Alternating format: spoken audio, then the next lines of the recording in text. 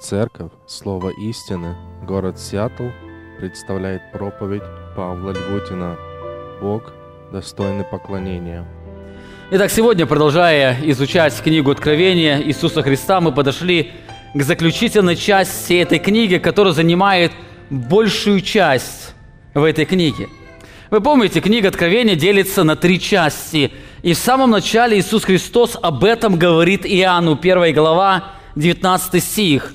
Христос говорит: «Итак, Иоанн, напиши, что ты видел, и что есть, и что будет после сего». Итак, Иоанн, напиши. Здесь Христос призывает Иоанна записать 3 реальности. Первая реальность, он призывает его записать то, что он видел. То, что он видел, вы помните, это описание славы Иисуса Христа, которое Иоанн уже описывает в 1 главе. Иоанн говорит, когда он услышал голос, он обернулся, чтобы увидеть, кто говорит с ним. И там он видит славу или славного Иисуса Христа. Он видит учителя, любимого учителя.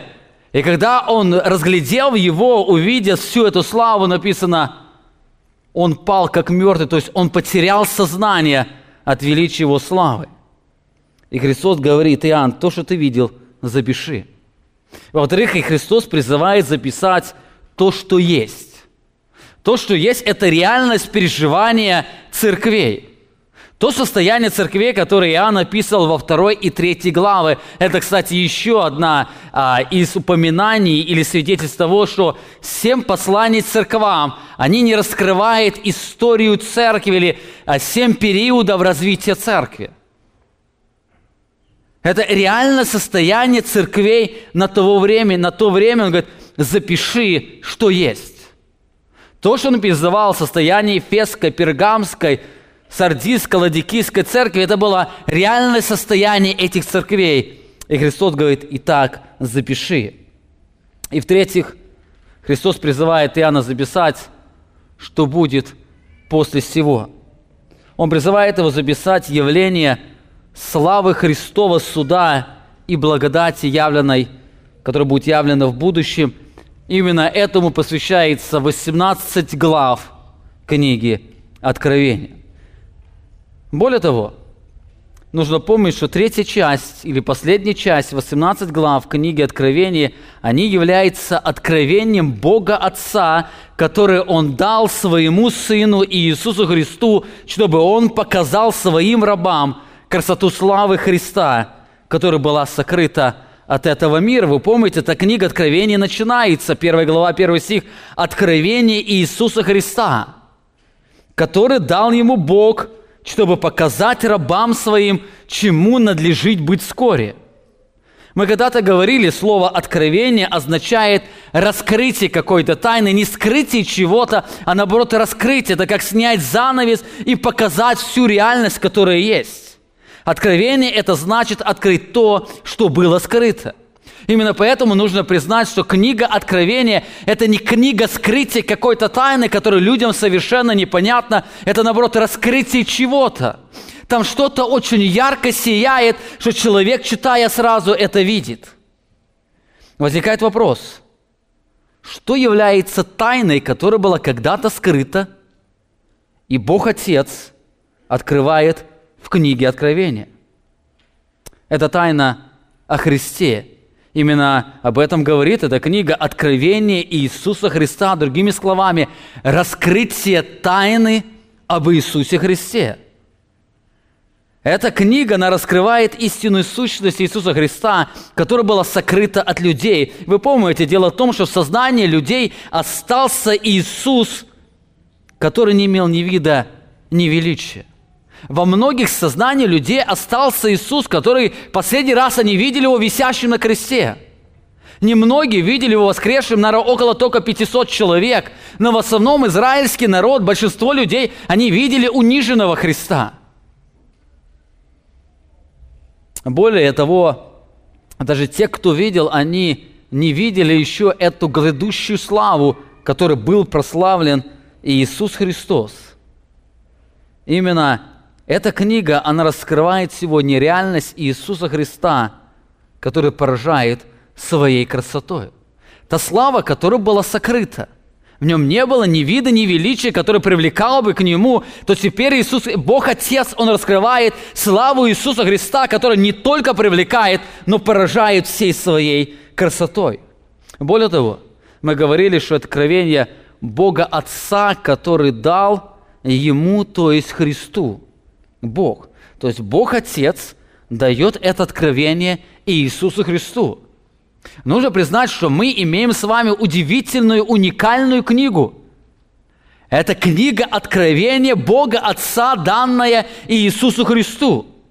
Нам нужно помнить, что эта вся книга, она является замыслом Бога Отца. Бог Отец является непосредственным действующим лицом, который раскрывает тайну об Иисусе Христе или раскрывает красоту славы Иисуса Христа. Именно третья часть этой книги, которую мы сегодня с вами начинаем изучать, она как раз и является этим божественным откровением Бога Отца об Иисусе Христе. Итак, помните, 1 глава, вступительная глава, где Иоанн описывает явление Христа. 2 и 3 глава – это сам Христос раскрывает реальность состояния церквей.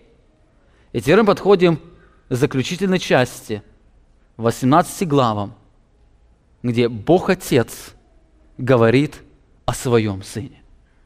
Бог Отец раскрывает славу Иисуса Христа. Другими словами, то, что написано в следующих главах, это то, что Бог Отец хочет, чтобы вы знали о Его Сыне Иисусе Христе. Или другими словами, то, что описано в следующих главах, там раскрывается реальная картина Иисуса Христа, который сегодня скрыто от этого мира. Сегодня многие люди, они не сознают, не видят красоту славы Христа.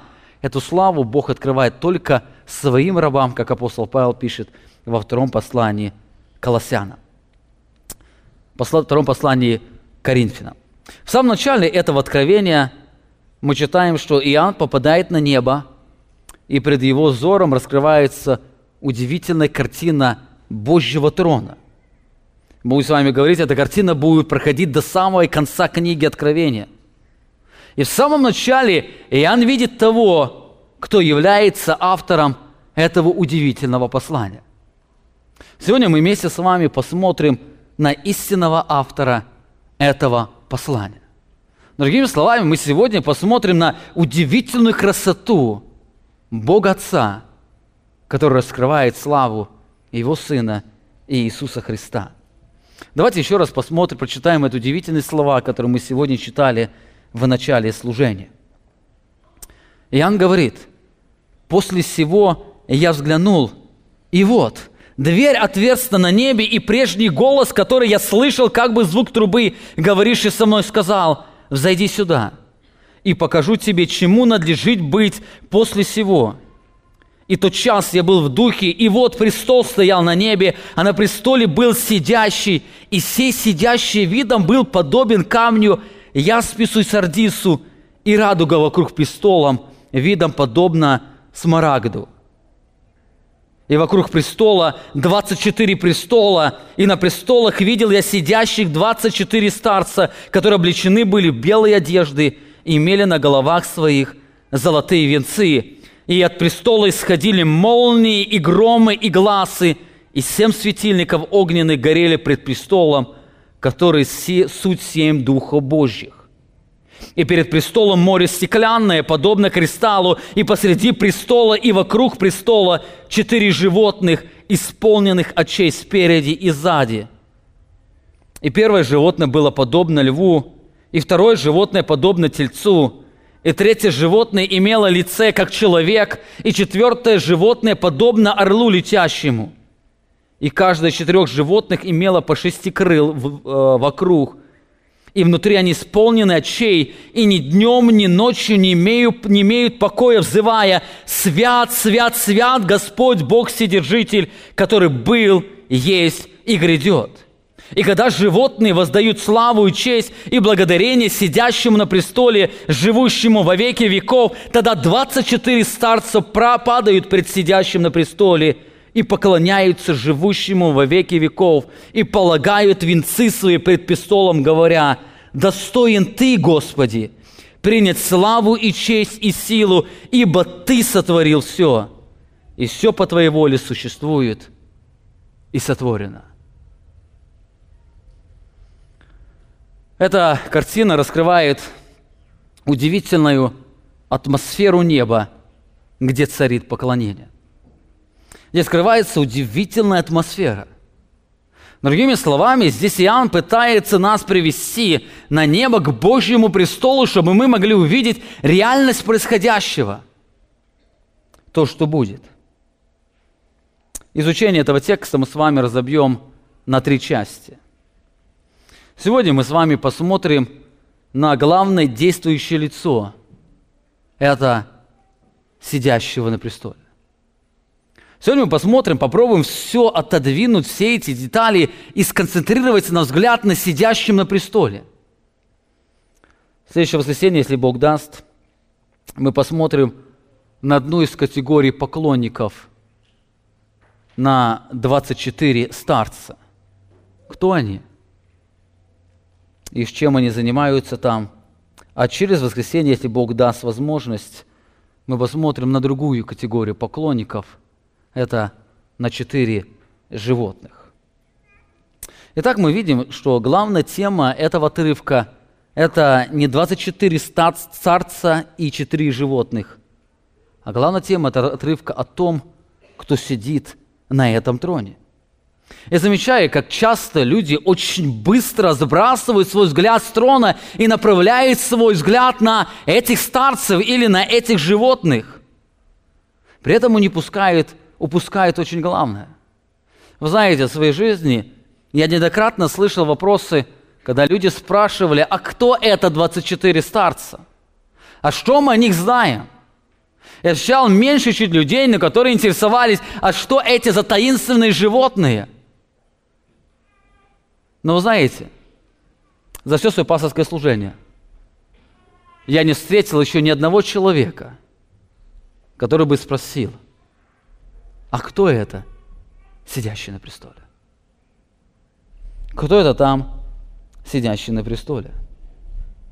Так здесь Иоанн желает, чтобы мы не упустили того, кто достоин поклонения. Для этого он использует 2 глагола повелительного наклонения. Удивительно, в нашей синодальной Библии это не совсем заметно, но если вы прочитаете всю эту главу, в этой главе есть только 2 глагола повелительного наклонения. И все они повелевают к одному действию – на что-то посмотреть. Посмотрите, с самого начала Иоанн описывает эту картину.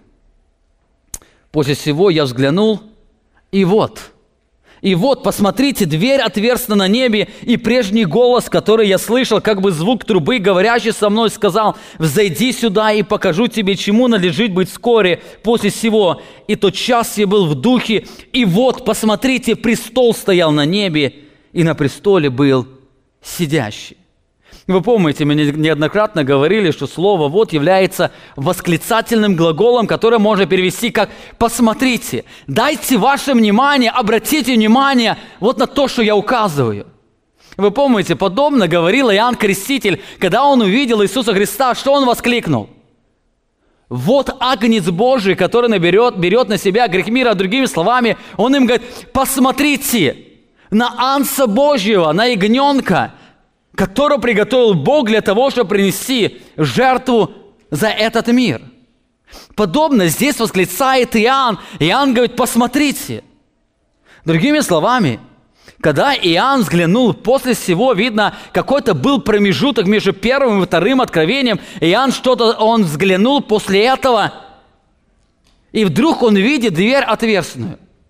И он призывает читателей своих, кто будет читать эту книгу, он призывает: посмотрите, говорит, я вижу дверь отверстную. Я вижу дверь отверстную на небо. Он призывает, чтобы читатель вместе с ним мог быть переселен туда. Он увидел дверь и вошел в эту дверь. Когда он удивительным способом попадает на небо, то сразу его взору бросается престол. И на престоле он видит сидящего. Здесь не сказано, кого он видит, но здесь написано, что он видит сидящего. Написано, и тот час я был в духе, и дальше говорит, когда я в духе попал на небо, посмотрите, престол стоит на небе. Посмотрите, престол стоял на небе, а на нем был. Кто был? Сидящий. Вы знаете, это глагола вы не встретите, когда он будет говорить о 24 старцев. Он не говорит, посмотрите 24 старца или посмотрите 4 животных. Совершенно нет. Все 24 старца, 4 животных, они описывают славу центрального престола, на что Иоанн хочет обратить наше внимание. Посмотрите престол. К сожалению, к великому сожалению, очень часто мы отводим свой взгляд с этого престола, с этого сидящего, и начинаем рассматривать не то, что полон славы и величия, а начинаем рассматривать этих 24 старцев и 4 животных, упуская из виду того, кто является истинным автором данного откровения. В этом тексте здесь Иоанн вводит нас в тронный зал, где происходит поклонение.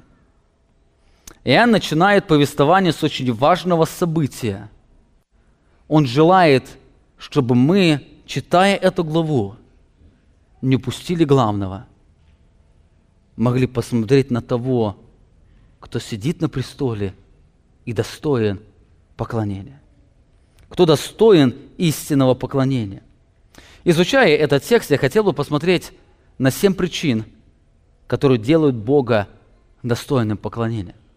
7 причин, здесь намного больше. Я хотел бы выбрать из всего, что здесь исследовал, указать на 7 причин, которые указывают на Бога и делают Его достойным поклонения. Во-первых, в самом начале здесь Иоанн раскрывает, что Бог, Он является автором истории.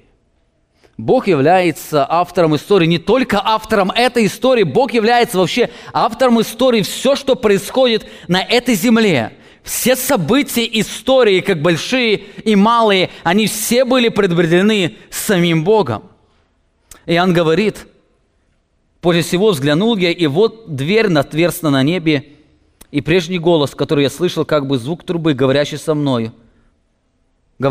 сказал, «Зайди сюда, и покажу тебе, чему надлежит быть вскоре». Заметьте, здесь Иоанн дважды использует слово «после сего». Этот стих начинается с этого слова «после всего», и дальше говорит, чему надлежит быть опять «после сего». Слово «после всего» это указывает на какую-то хронологическую последовательность. После чего-то будет. В следующее воскресенье мы с вами посмотрим на значение этой последовательности, после чего Иоанн говорит, и после всего последняя часть на что утверждает. Но сегодня я хочу отметить очень важное утверждение, которое есть в этом стихе. Здесь Иоанн слышит прежний голос. Написано, что это прежний голос, который он слышал, и этот голос был как звук трубы. Чей это голос? Вы помните, Иоанн пишет, это голос Иисуса Христа. Это голос Иисуса Христа, который он слышал в 1 главе. Когда он слышал голос, он обернулся, и он видит Иисуса Христа, стоящего посреди 7 светильников. Этот голос, он призывает Иоанна взойти на небо, чтобы увидеть то, что надлежит произойти в будущем. Обратите внимание, когда вы читаете книгу Откровения, то в книге Откровения все события, они описаны в настоящем времени. Все события описаны в настоящем времени, но эти события, они произойдут в будущем времени. Он видит их уже как происходящими в настоящем. Более того, они отражают, что эти все события, они в точности исполнятся до малейшей детали. Я буду говорить в следующее воскресенье, но сегодня повторюсь, то, что мы читаем, или то, что мы будем видеть с 4 главы до 22 главы, мы это увидим дважды. Мы это увидим через написанное, то, что здесь ровно написано. И когда мы попадем в вечности, мы будем переживать все эти события в точности, что мы читали. Заметьте, Иоанн говорит, я покажу тебе, чему надлежит быть после сего. Он говорит о будущем времени. Он показывает настоящим то, что произойдет в будущем времени. Когда-то как-то Мэтью Генри заметил, все, что происходит на земле, оно прежде утверждается на небе. Все события, которые происходят на земле, они прежде планируются и утверждаются на небе. Возникает вопрос, кто это? Кто планирует и утверждает все события, которые происходят на земле и на небе? И в этом тексте мы находим, что это сидящий. Это сидящий на престоле, это Бог. В самом начале книги Откровения Бог как раз об этом и говорит. Откровение Иисуса Христа, которое дал ему Бог, то есть дал Иисусу Христу Бог Отец, чтобы показать рабам своим, чему надлежит быть вскоре. Заметьте, в этом откровении Бог Отец, Он дает описание всей истории будущего своему Сыну Иисусу Христу, который в точности произойдет. И главная тема этой истории – это явление славы Иисуса Христа. События книги Откровения, как и все события истории, они являются историей, которую пишет сам Бог. На это очень часто указывал Дух Святой через различных пророков. Вы помните, Деяния, 17 глава, 26 стих, мы читаем, что Бог от одной крови, Он произвел весь род человеческий для обитания по всему лицу земли. И дальше написано, предназначив предопределенные времена и пределы их обитания. Можно сказать, когда человек рождается на этой земле, его история уже написана. Бог определил, когда он родится, где он родится, когда он умрет и где он умрет. Бог определяет время и пределы их обитания. Более того, в Божьей истории уже написано, сколько лет он проживет в Советском Союзе, сколько лет он проживет потом в Соединенных Штатах Америки или еще какой-то стране. Бог определяет или назначает предопределенные времена и пределы их обитания, о чем говорит апостол Павел. В 4 главе также Петр об этом говорит. «Но поистине собрались в городе сем на святого Сына Твоего Иисуса, помазанного Тобою, Ирод и Понтий Пилат с язычниками, пророками, народом израильским». Написано, чтобы сделать то, чему быть предопределила рука Твоя и совет Твой. Другими словами, он описывает то, что там произошло на горе Голгофе или на суде у Понтия Пилата. Оно было когда-то предопределено Богом, и Писание говорит, что Христос был предназначен к этому еще прежде создания мира. И когда вы читаете книгу пророка Исаии, вы читаете эту подробную картину, детальную картину, которая поражает своей подробностью описание страданий Христа. Мы в прошлый раз молитвенные собрания были, и мы читали Псалом 21, который также очень подробно описывает распятие Иисуса Христа. Давид его описывает, как будто он сам находится на горе Голгофе, и он слышит эти слова, он видит разбойников, которые бросают жребий, он видит предателя. Вся эта картина описана. Как Давид мог это видеть? Он видел историю, которую Бог показал ему. Эта история написана им самим. Когда-то Иеремия, плача о своем народе, о разрушенном Иерусалиме, он сказал, кто это говорит, и то бывает, чему Господь не повелел быть? Кто это говорит? То, что сегодня произошло, это вышло из-под Божьего контроля. Кто это может сказать? И дальше он сам отвечает, не из уст ли Всевышнего происходит бедствие и благополучие? Не из уст ли Всевышнего? Знаете, Писание не всегда отвечает на вопрос, почему Бог допустил. Но мы точно знаем, это Бог допустил. Писание не отвечает, почему Бог допускает падение грешников. Но мы точно знаем, что Бог не хочет смерти грешника, но все в Его власти, потому что только Он дает покаяние. Бог, Он пишет историю. Знаете, эти слова не приносят глубокое утешение для тех, кто исповедует всевластного Бога своим Отцом и Богом. Это утешение. Помните, все события, которые вы переживаете в своей жизни, они в точности были когда-то написаны Богом Отцом. Более того, Писание говорит, что в жизни верующих людей все события, которые происходят, они содействуют ко благу, то есть приводят к конечному результату быть похожим на Иисуса Христа. То, что должно произойти, оно происходит для того, чтобы привести нас к славе, к Божьей славе. Это приносит глубокое утешение. Ничего не происходит странного.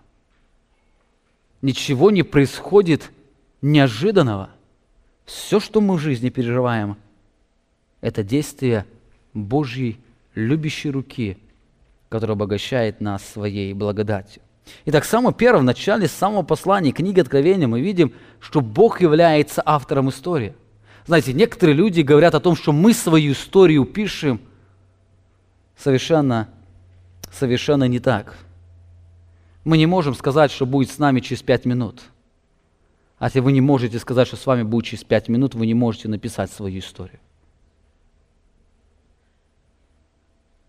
Во-вторых, мы видим, что Бог является не только автором истории, но и суверенным владыкой Вселенной. Он не только предопределяет, но и исполняет то, что предопределила рука Его. Мы видим Бога как суверенного владыки. Заметьте, Иоанн описывает: «И тот час я был в духе, и вот престол стоял на небе, а на престоле был сидящий». Заметьте, Иоанн первое, когда он попадает на небо, первое, что бросается его глазам, это престол или трон. Он говорит: посмотрите, когда я попал, посмотрите, престол стоял на небе. Он видит престол и на престоле сидящего. Этот престол был не пустым. Там был сидящий, это был трон великого Бога. Кстати, если вы читаете книгу Откровения, то вы заметите, что этот трон или престол, он играет очень важное значение. Из 22 глав книги Откровения, в 16 главах более 40 раз встречается этот трон. Нет, в книге Откровения встречается еще другой трон. Вы помните, во 2 главе мы читали, там трон сатаны стоит. В одном городе. Но Божий трон встречается в 16 главах книги Откровения более 40 раз. Но только в 4 главе трон Божий встречается 12 раз. 12 раз, это уже не считая слово «трон», которое встречается по отношению к 24 старцам. Только по отношению к Богу Божий трон встречается 12 раз в 4 главе книги Откровения. Самый первый раз мы встречаем Божий трон в самом начале 1 главы. Вы помните, 4 стих. «Иоанн, 7 церквам, находящимся в Асии, благодать вам и мир от того, кто есть и был, и грядет, и от 7 духов, находящихся пред престолом Его». Престолом Его, престолом Бога. Заметьте, как это описание очень схоже с описанием в 4 главе. Он говорит: «И от престола исходят молнии, громы, гласы, и 7 светильников огненных горели пред престолом, который суть 7 духов Божьих». То есть мы видим, первый трон 1 главы и трон 4 главе – это тот же самый трон. В 7 главе мы находим, что этот трон, он стоял в небесном храме. Этот трон стоял не просто в небе, он стоял в небесном храме. Другими словами, Иоанн не просто попадает на небо, он попадает в небесный храм. Посмотрите, 7 глава, 15 стих. «За это они пребывают ныне пред престолом Бога и служат Ему день и ночь». Где? пред престолом Бога в храме Его, и сидящий на престоле обитает в них». Заметьте, они день и ночь обитают пред престолом Божьим и служат в храме Его. Подобно пророк Исаия видел, что Божий трон, он находится в храме. Посмотрите, Исаия 6 глава, 1 стих. Написано: «В год смерти царя Озии видел я Господа сидящим на троне, высоком превознесенном», написано, «и края рис его наполняли весь храм». Края риса наполняли весь храм. То есть мы видим, этот трон, он очень тесно был с храмом связан. И Иоанн попадает в небесный храм. Он видит там Божий трон на троне сидящего. Более того, этот трон играет важную роль в Новом Иерусалиме. Мы с вами будем говорить, в Новом Иерусалиме храма уже не будет. Написано: Бог храм его, но в Новом Иерусалиме также встречается этот трон. 22 глава, 1 стих: «И показал мне чистую реку воды жизни, светлую, как кристалл, нисходящую от престола Бога Иоаннца. Среди улицы его и по ту и по другую сторону реки древо жизни, 12 раз приносящее плоды, дающее на каждый месяц плод свой, и листья дерева для исцеления народов, и ничего уже не будет проклятого. Но престол Бога Иоаннца будет в нем, и рабы его будут служить ему». Заметьте, дважды говорится о Божьем престоле, о Божьем троне. Таким образом, мы видим, что престол Бога, он играет важную роль в раскрытии славы Иисуса Христа. Престол Божий, который будет встречаться более 40 раз, мы неоднократно будем подходить к этому Божьему престолу, и где Иоанн будет восклицать: «Посмотрите, этот Божий престол», он играет очень важную роль. Более того, нам нужно понимать, это Писание указывает на этот престол не по причине его красоты, а по причине того, что он что-то значит. По причине сидящего. Этот престол является не просто предметом мебели на небе. Этот трон или престол является символом суверенного правления или суверенной власти Бога. Трон всегда говорит о чем?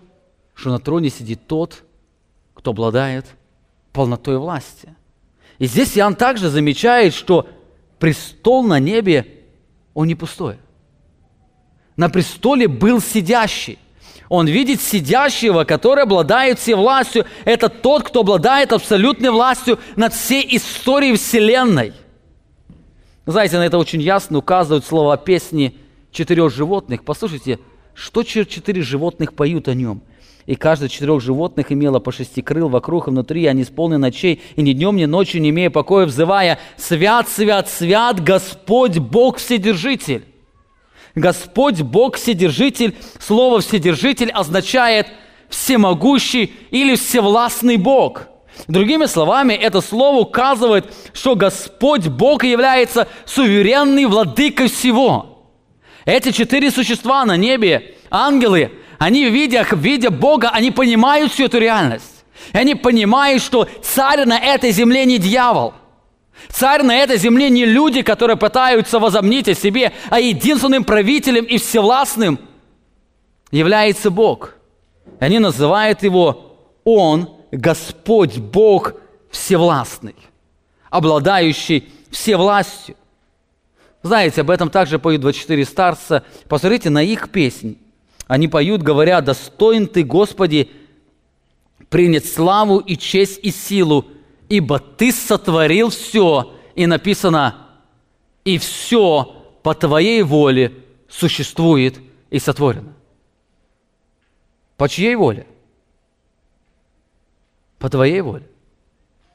Не просто все по Твоей воле, оно существует. Нет ни одного движения частицы во всей Вселенной, которая движется без воли Божьей.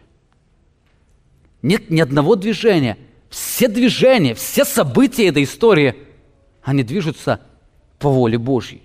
Заметьте, даже если здесь на земле некоторые оспаривают всевластие Бога, то в вечности каждый человек, увидя Божий престол и сидящего на престоле, признает, что все на этой земле до мельчайшей детали происходит по воле Его. Там споры о всевластии Бога не просто закончатся. Споры о всевластии Бога только происходят потому, что люди еще не соприкоснулись и не видели величия трона и сидящего на нем. Ангелы, они не оспаривают всевластие Бога. Даже дьявол не оспаривает всевластие Бога. Они знают, что Бог обладает всей властью. Бог через пророка Исаию говорит, поражая свое суверенное владычество, 46 глава, 9 стих, «Вспомните прежде бывшее от начала века, ибо я Господь, и нет другого Бога, и нет подобного мне». Говорит, я возвещаю от начала, что будет в конце. От древних времен то, что еще не сделалось, говорю, мой совет состоится, и все, что мне угодно, я сделаю. Бог говорит, я возвещаю от начала, что будет в конце. То есть я являюсь автором того, что там произойдет. Нет, Он не является автором греха. Христос, Бог никого не заставляет грешить. Но Бог почему-то позволяет людям. Все по Его воле, то есть по какой-то причине Бог позволяет людям совершить грех. Вы помните, написано в книге Римлянам, но как они, познав Бога, не прославили как Бога, то что Бог сделал? Предал похотям сердец их. Чтобы они что сделали? Осквернили сами свои тела. Другими словами, то, что мы сегодня переживаем, узаконивать до полных браков, что это является? Вы думаете, это прошло мимо воли Божьей? Вы думаете, это Богу не подконтрольно? Совершенно нет. То, что происходит, это является частью Божьего суда. Бог предал их. С другой стороны, Бог не является автором их греха. Бог чему их предал? Похотям сердец их. То есть Бог позволил, другими словами, Он взял свою защиту и позволил им жить по похоти своего сердца. Но в этом это совершает Бог. Итак, мы видим, Иоанн попадает на небо или в небесный храм, и там он видит престол. На престоле он видит, что это престол не пустой, и там он видит сидящего.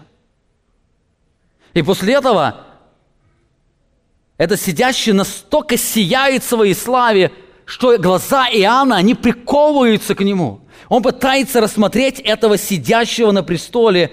Он говорит, и вот престол на небе, и на престоле был сидящий, и написано, и сей сидящий был подобный видом, и сей сидящий видом был подобен камню Яспису и Сардису. Здесь Иоанн описывает вид сидящего, то есть Бога.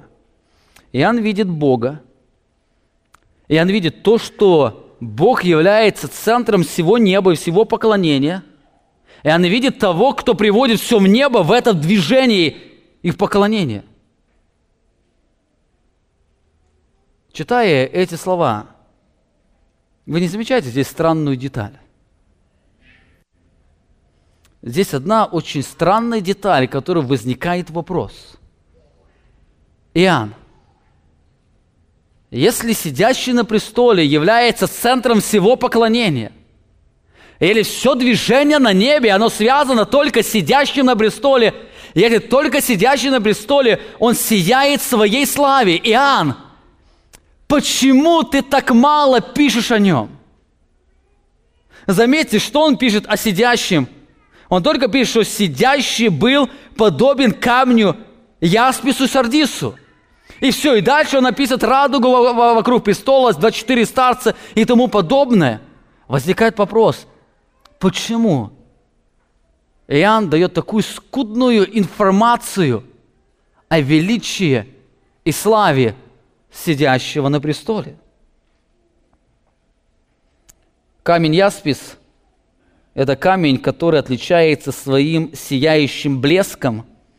Камень Сардис – это огненный красный камень, который также отличается своим ярким блеском. И возникает вопрос, а почему Иоанн дает только такое очень маленькое сравнение сидящего на престоле? Я попробую ответить на этот вопрос. Ответ только один. Потому что Бога невозможно увидеть. Бога невозможно увидеть.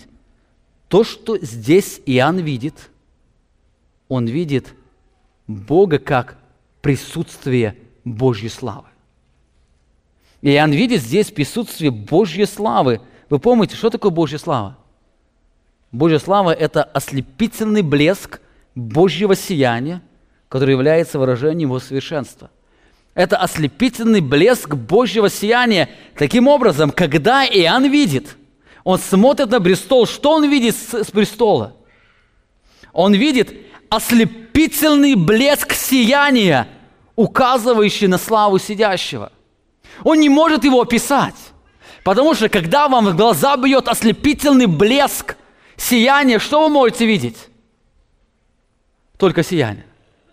Вы ничего больше не можете видеть, и поэтому Иоанн говорит: я вижу сидящего на престоле, и этот сидящий был подобен, и он подбирает самые близкие камни, которые могут отобразить это сияние. Этот сидящий был подобен сиянию, он только видел ясное сияние, он не мог увидеть Бога, который есть Дух. Он не мог.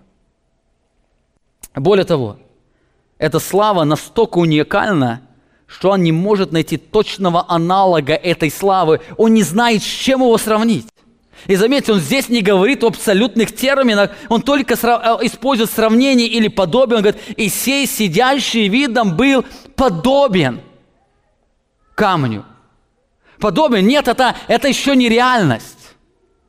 То, что эти камни были, он просто нашел самое близкое подобие, но это сияние было намного ярче, намного славнее. Подобно описывает Моисей явление Божьей славы, написано Исход 24 глава 17 стих. «Вид же славы Господня на вершине горы был пред глазами сынов Израилевых, как огонь поедающий». Заметьте, он опять говорит в сравнительной степени, не в абсолютных терминах. Он был как огонь, не с чем было больше сравнить его. Он нашел самый близкий аналог. Подобно говорит Иезекииль в своей 1 главе, когда он видит Божью славу, и когда видел я как бы пылающий металл, как бы вид огня внутри него вокруг, от вида чрес его и выше, и от вида чрес его и ниже, и видел как бы некий огонь, и сияние было вокруг него. В таком виде бывает радуга на облаках во время дождя. Такой вид имело это сияние кругом. Такое было видение, подобие славы Господней. Подобие. Он как бы. Нет абсолютных терминов, чтобы описать величие Божьей славы. Это связано с тем, что Божья слава является единственной реальностью. Единственной реальностью здесь на земле нет ничего, что могло бы отразить полную действительность Божьей славы. Именно это указывает и песнь 4 животных. Вы помните, они пели: «Свят, свят, свят, Господь Вседержитель». Свят, свят, свят, животные пели: свят, свят, свят. Мы с вами говорили, и Сергей сегодня говорил, что Божья святость имеет 2 значения. Во-первых, это слово «святой» означает, что он полностью отделен от греха, он сияет в своей чистоте. Но основное исходное значение «святой» означает, он совершенный. То есть, указывая на его абсолютное величие, он абсолютно лучше и выше всего творения. Он велик во всех своих качествах. Если посмотреть на Бога, его невозможно ни с чем сравнить. Нет на земле ни одного аналога, чтобы с чем-то можно было сравнить. Когда вы говорите о Божьей любви, на земле нет ни одной любви, которую можно было сравнить с Божьей любовью. Или вы говорите о Божьей милости, его милость настолько сияет, что нет ничего, что могло бы сравниться с нею. И также другое, какой бы вы атрибут ни возьмите, он святой, то есть он совершенно бесконечный, ни с кем не сравнимый. Это то, что восклицали ангелы, говоря: «Свят, свят, свят, Господь Бог всевластный» или «Вседержитель». Вседержитель, в этих словах они провозглашали абсолютное, сокрушительное величие Бога, которое отделяет Его от всего творения. Нет ничего во всей вселенной, что могло сравниться с Ним. Об этом когда-то Бог говорил через пророка Исаию. Он говорит: «Кому вы уподобите меня и с кем сравните?» Говорит святой. Другими словами, говорит, если Бог говорит, если между моим величием и величием всего творения такая дистанция, то кого вы можете уподобить меня и с кем сравнить? Говорит, бесконечно превосходный Бог. Возникает ответ единственный: ни с кем. Ни с кем. Наш Бог, Он абсолютно велик, поэтому Он достоин своей славы. Итак, мы с вами видим, что Иоанн попадает в небесный храм. В этом храме он видит престол, он не пустой. На престоле он видит сидящего. Он всматривается на сидящего. И этот сидящий, он сияет в своей славе. Его слава, она пронзает его глаза, ослепляет его взор. Невозможно описать сидящего. Иоанн поднимает свои глаза и замечает вокруг престола радугу. Он замечает радугу, посмотрите, Иоанн описывает: «И сей сидящий видом был подобен камню яспису и сардису, и радуга вокруг престола видом подобна смарагду». Здесь, по-видимому, Иоанн видит зеленоватого цвета радугу, подобно смарагду, зеленоватого цвета, которая была вокруг престола. Он увидит удивительно, радуга не просто полумесяц, а видит вокруг престола. Это он видит круг. Это радуга. Что это такое? Что это означает? Почему Иоанн отмечает эту очень важную деталь? Он видит радугу. Вы помните, радуга является Божьим замыслом после потопа, которая проповедует о Божьей верности Его обещаниям. Бог специально создал радугу для того, чтобы проповедовать о Его верности, Его обещании. Посмотрите, Бытие 9 глава, 13 стих. «Я полагаю радугу мою в облаке, чтобы она была знамением завета между мной и между землею. И будет, когда я наведу облако на землю, и явится радуга в небе, то я вспомню завет мой, который между мной и между вами, и между всякой душой живой и всякой плотью, и не будет более вода потопом на истребление всякой плоти». То здесь Иоанн отмечает, что радуга всегда сияет пред Божьим престолом, указывая на то, что Бог постоянно помнит свои обещания. Бог постоянно помнит свои обещания, несмотря на все грядущие суды. Его обещания, они точности исполнятся. То, что Бог обещал, нам будет точно исполнено. И он видит на престоле милующего и верного Бога, который никогда не изменит свои обетования. Мы с вами говорили, что верность Бога означает, что Бог всегда сделает то, что сказал, и всегда верен своему замыслу. Бог всегда сделает то, что Он сказал. Именно поэтому Бог верен не только своей милости, но Он будет верен в своем суде. Бог верен тому, что сказал. Но теперь я хотел бы назор отвести от нас и опять направить туда, на Бога. Иоанн видит радугу. Иоанн видит радугу пред Божьим престолом, который указывает на Его верность. На Его верность, вы знаете, эта радуга указывает не только на Его верность по отношению к человечеству, но и также на Его верность по отношению к раскрытию славы Иисуса Христа. Эта радуга указывает на верность Христа, на верность Бога по отношению к Иисусу Христу. Вы помните, мы говорили, что Бог является автором истории книги Откровения. Книга Откровения – это Божья история, в которой Он обещает Иисусу Христу раскрыть Его славу перед всем творением.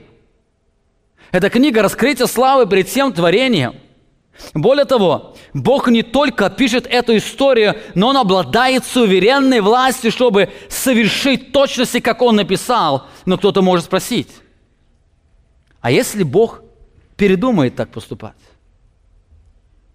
А если Бог решит не прославлять Иисуса Христа таким образом? А если Бог решит не являть славу Иисуса Христа над всей вселенной? Откуда нам быть уверены, что все, что в этой книге записано, в книге Откровения, оно в точности произойдет? Откуда вам уверены, что все написаны суды, которые будут здесь в книге Откровения, и покаяние израильского народа, и многих-многих во время великой скорби, это точно произойдет? Откуда вы можете быть уверены, что все, что вы это читаете, вы когда-то реально увидите или в небе, или на земле? Откуда быть уверены? На это указывает радуга вокруг престола. Радуга вокруг престола, она указывает на верность Богу. Бог верен своему слову. Он является автором этой книги, он является тот, кто управляет, именно поэтому он обязательно совершит то, что он определил. Господь говорит о себе через пророка Исаию: «С клятвой говорит Господь Савов, как я помыслил, так и будет, как я определил, так и состоится». Не изменится. Не изменится, потому что он верен своим обещаниям. Итак, мы видим, что Иоанн попадает на небо, и сразу его взору бросается престол. А на престоле сидящий, который сияет во всей своей славе. Он поднимает свои глаза кверху и видит пред престолом радугу, которая указывает на Божью верность. Он продолжает всматриваться на этот престол, и вдруг он замечает ужасающее зрелище.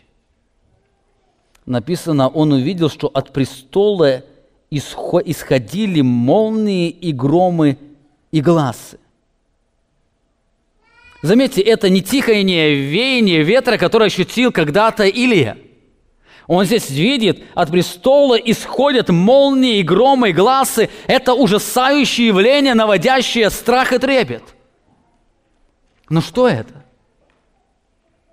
Мы видим, что это связано с Божьим престолом. Они исходят из Божьего престола, то есть они исходят из сидящего. И он отмечает, что от престола Бога исходят молнии, громы и гласы, можно сказать. Это реальность сидящего. Но что это значит? Посмотрите, в книге Откровения неоднократно встречается эта реальность. 8 глава, 5 стих. «И взял ангел кадильницу, наполнил ее огнем жертвенника, и поверх на землю, и произошли голоса, и громы, и молнии, и землетрясения». Подобно читаем в 11 главе, 19 стих. «И отверзся храм Божий на небе, и явился ковчег завета его в храме его, и произошли молнии, и гласы, и громы, и землетрясения, и великий град». Подобное мы читаем в 16 главе, 17 стих. «Седьмой ангел вылил чашу свою на воздух из храма небесного, и от престола раздался громкий голос, говорящий: совершилось, и произошли молнии, громы и голоса, и сделалось великое землетрясение, которого не было с тех пор, как люди на земле». Такое землетрясение, так великое. О чем это? Что это значит? Знаете, в книге Откровения мы видим, что гром и молнии, они указывают на ярость Божьего суда. Это Божья ярость. Это Божья ярость. И здесь Иоанн видит или указывает, что земля, она созрела к Божьему суду. Книга Откровения, здесь начало Божьего суда. Мы будем читать в 6 главе, как начинается этот суд. Но сейчас он в 2 главах, он просто рисует картину неба, которая была перед Божьим судом. Что происходило на небе, когда Божий суд, он обрушился на эту землю. Иоанн видит ярость Божью. Земля готова к суду. Иоанн видит на престоле не только верного Бога, но и грозного судью. Он видит грозного судью, который пылает своей ярости. И этот суд, он пронизывает всю книгу Откровения. Итак, мы видим престол и на нем сидящего. Это не просто престол, это судебный престол, который когда-то явится, и каждый человек, не поклонишься перед Богом, он когда-то предстанет перед этим судом для того, чтобы выслушать приговор грозного судьи. На этом престоле Иоанн видит грозного судью, который готов излить всю свою ярость на землю. Более того, в этой картине Иоанн видит еще одну удивительную деталь. Еще одна удивительнейшая деталь, которую видит здесь Иоанн, с которой люди сегодня много борются. Заметьте, Иоанн попадает на небо, он видит престол. Он видит на престоле сидящего, который сияет в своей славе. Он видит, с одной стороны, это сидящий, он верен, то, что он написал, это то, что произойдет. С другой стороны, он видит, что этот сидящий уже готов излить свою ярость на эту землю. Но после этого, он, всматриваясь в этот престол, он замечает удивительную картину. Он на престоле видит Троицу. Он на престоле видит Троицу. Ее невозможно описать человеческими словами. Он разными способами пытается описать, но здесь Иоанн описывает Троицу. Он видит на престоле, что Божий престол, он видит не только сидящего, но там он видит и Христа, и Духа Святого. Посмотрите, 4 глава, 5 стих написано: «И от престола исходят молнии, громы, гласы, и 7 светильников огненных горели пред престолом». Это уже не 7 церквей, это другие светильники, которые есть суть 7 Духов Божьих. Это светильники есть 7 Духов Божьих. Подобную картину Иоанн описал в 1 главе. Вы помните: «Благодать вам и мир от того, который есть и был и грядет, и от 7 духов, находящихся пред престолом Бога Его, пред престолом Его». Кто это находящийся пред престолом Его? Это Дух Святой. Изучая 1 главу, мы говорили, это Дух Святой. Кто-то может спросить, если Дух Святой один, то почему здесь сказано, что их 7 духов? На это может быть несколько ответов, но один из ярких ответов в книге Откровения, число 7, очень часто указывает на совершенность или полноту. Это указывает здесь, скорее всего, здесь обращается к книге Захарии или книге Исаии, где раскрывается полнота служения Духа Святого, участвующего в явлении Божьего суда. То есть здесь Иоанн видит не только Бога Отца, он видит Духа Святого, который точно так же участвует в его суде. Более того, он увидит не только Духа Святого, но видит и Иисуса Христа. На мгновение давайте посмотрим в 5 главу. Откровение 5 глава 6 стиха написано: «И взглянул я, и вот». И опять заметьте глагол «посмотрите». Это третий глагол, который встретится в этой главе. Говорит: «Посмотрите, посреди престола и 4 животных, и посреди старцев кто стоял? Стоял агнец, имеющий 7 рогов и 7 очей, которые суть 7 духов Божьих, посланных на всю Вселенную».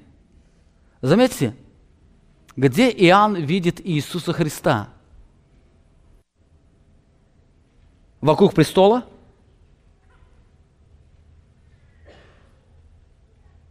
Совершенно нет. Он видит, где его? Посреди престола. Что за середина престола?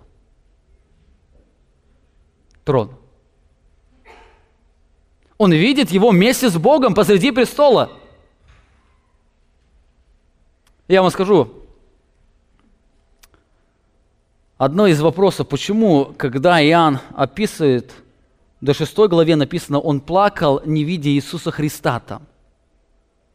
Вы знаете, почему Иоанн не увидел Иисуса Христа сразу? Потому что Христос был где? Посреди престола, а что из престола исходило? Явное сияние Божьей славы. И когда он видел на престол, он там не сразу увидел Христа. Почему? Потому что яркий свет Божьего сияния, он слепил его глаза. Он не мог там разглядеть, что еще на престоле находится. Тогда ему один старец говорит: посмотри внимательно на престол. Говорит, когда я взгляделся, я увидел, что посреди престола кто стоит? Иисус Христос. Более того, здесь указана еще одна очень маленькая деталь. Иисус Христос имел, что Он имел? 7 духов Божьих, указывающих нам на что? На полноту служения Духа Святого. Он имел 7 духов Божьих, и они где находились? Они опять находятся на престоле вместе с Иисусом Христом и вместе с Богом Отцом. Таким образом, Иоанн в небесах видит Бога в 3 лицах, которые являются участниками грозного суда. Бога в 3 лицах, и каждый раз, когда в следующих глазах будет говориться о престоле, всегда будет говориться сидящим на престоле и Анце. Сидящий на престоле и Анце. Божий престол, он будет всегда связан с Иисусом Христом. А Иисус Христос всегда связан со служением Духа Святого. Итак, это удивительная картина, которую здесь видит Иоанн. Он видит не только Бога Отца, он видит удивительную личность Троицы, которая находится на Божьем престоле и участвует в Божьем суде. И последнее. Иоанн не только видит удивительный престол, сидящий на нем, видя его верность, его суд, ярость, он не только видит его удивительную сущность, но Иоанн еще слышит песни. И в этой песне отличается еще одна отличительная черта, где раскрывается Бог как Творец Вселенной. Посмотрите, на песнь старцев написано: «Достоин Ты, Господи, принять славу и честь и силу». Почему?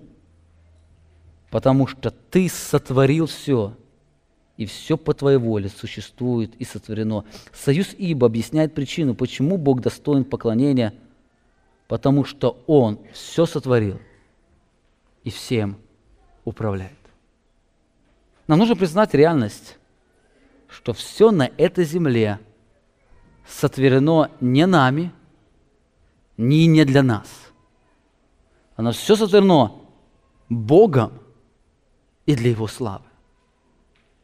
Как апостол Павел писал, Колоссянам 1,16, «Ибо им создано все, что на небесах и что на земле, видимое и невидимое, престолы ли, господство ли, начальство ли, власти ли, все им и для Него создано, и Он есть прежде всего, и все им стоит».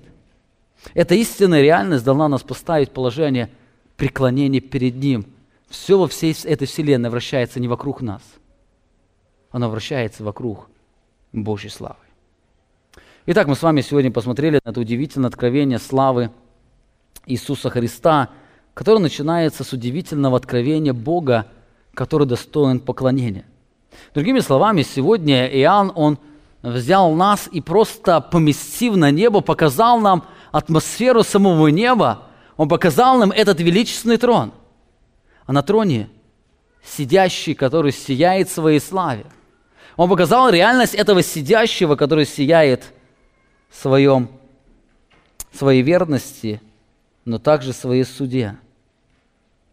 Он показал 7 очень ярких характеристик, которые мы сегодня увидели, Бога, который вызывает поклонение. Итак, во-первых, мы говорили, что Бог, Он автор истории. Все, что на этой земле происходит, оно происходит в соответствии Божьего замысла. Во-вторых, Бог является суверенным владыкой. Он суверенный владыка, кто всем управляет. Даже кажется, что кто-то здесь управляет. Бог остается суверенным владыкой. Он обладает абсолютной властью. Более того, Бог, Он сияет в своей славе. Нет ничего, что могло сравниться с Ним. Четвертое, мы говорили, Бог, хранящий верность. Бог, Он хранит верность. В-пятых, мы говорили, что Бог, Он грозный судья. Он не только милующий, верный Бог, Он также грозный судья. В-шестых, Иоанн видит удивительную сущность Бога. Он видит Троицу на престоле. В-седьмых, Иоанн раскрывает Бога как Творца Вселенной. Итак, понимание божественности откровения Иисуса Христа невозможно без понимания божественной сущности. Вы не поймете славу Иисуса Христа, если вы не признаете величие того, кто раскрывает Его славу. Более того, смотря на эту картину, нам нужно признать, что только этот Бог достоин нашего поклонения. Он обладает удивительными, уникальными качествами, которые делают уникальными Его сущность и положение. Поэтому нам нужно признать один очень важный фактор. У нас нет и никогда не будет оправдания, если мы живем, не поклоняясь Ему. У нас нет и не будет ни одного оправдания, если мы в какой-то сфере живем и не поклоняемся Ему. Этот Бог, Он достоин всего нашего поклонения. Аминь. Помолимся. Великий Бог, Творец Вселенной, автор истории, суверенный владыка, верный, грозный судья. Мы сегодня благодарим Тебя за то, что Ты через удивительное действие Духа Святого мог даровать нам вкусить частицу реальности неба. Ты сегодня даровал нам эту возможность перенестись в будущее и видеть это славное событие, когда перед всей землей Ты раскроешь удивительную тайну славы Твоего Сына Иисуса Христа. И сегодня, подходя к этой книге, Ты раскрываешь удивительную свою славу. Творец Вселенной, Ты сегодня нам показал то, что мир этот видеть не может. Ты сегодня нам показал то, с чем люди сегодня борются. Мы в своей греховной плоти, в своей гордости, мы пытаемся всегда бороться с Твоей властью. Сегодня многие люди искажают Твой образ. Сегодня многие люди пытаются защитить Твою святость, говоря, что Ты так не хотел, или это вышло из-под Твоего контроля. Но Ты сегодня призываешь нас не защищать Твое величие, а наоборот, признать и сокрушиться пред Твоей истинной сущностью. Наш великий Бог, даруй нам помнить о Твоей реальности, даруй нам помнить нам о Тебе, чтобы нам иметь правильную реакцию в этой жизни, чтобы нам быть поклонниками, чтобы мы были поклонниками только когда мы приходим в дом Твой, где Ты незримым образом присутствуешь с нами, но чтобы мы, выходя за двери этого храма, мы продолжали быть поклонниками, взирая на Твою славу. Дорогой, то откровение, которое Ты даровал Иоанну, которое ставил на странице Священного Писания, которое мы сегодня взирали, оно всегда стояло перед нашим взором. Даруй нам всегда помнить. Даруй нам друг другу указывать, вот наш Бог, который достоин поклоняться. Вот наш Бог, и смотря на Тебя, мы хотим Тебе поклоняться. И сегодня, в этот день, мы, взирая на Твою славу, хотим вместе, через наше общее пение, преклониться, поклониться, воздать Тебе славу, исповедать, что только Ты, единый, всевластный, истинный Бог, достоин поклонения. Вся церковь скажет: Аминь. Вы прослушали проповедь пастора Павла Львутина. Другие проповеди и информацию о нашей церкви вы можете найти на нашей странице в интернете www.slovoistины.org.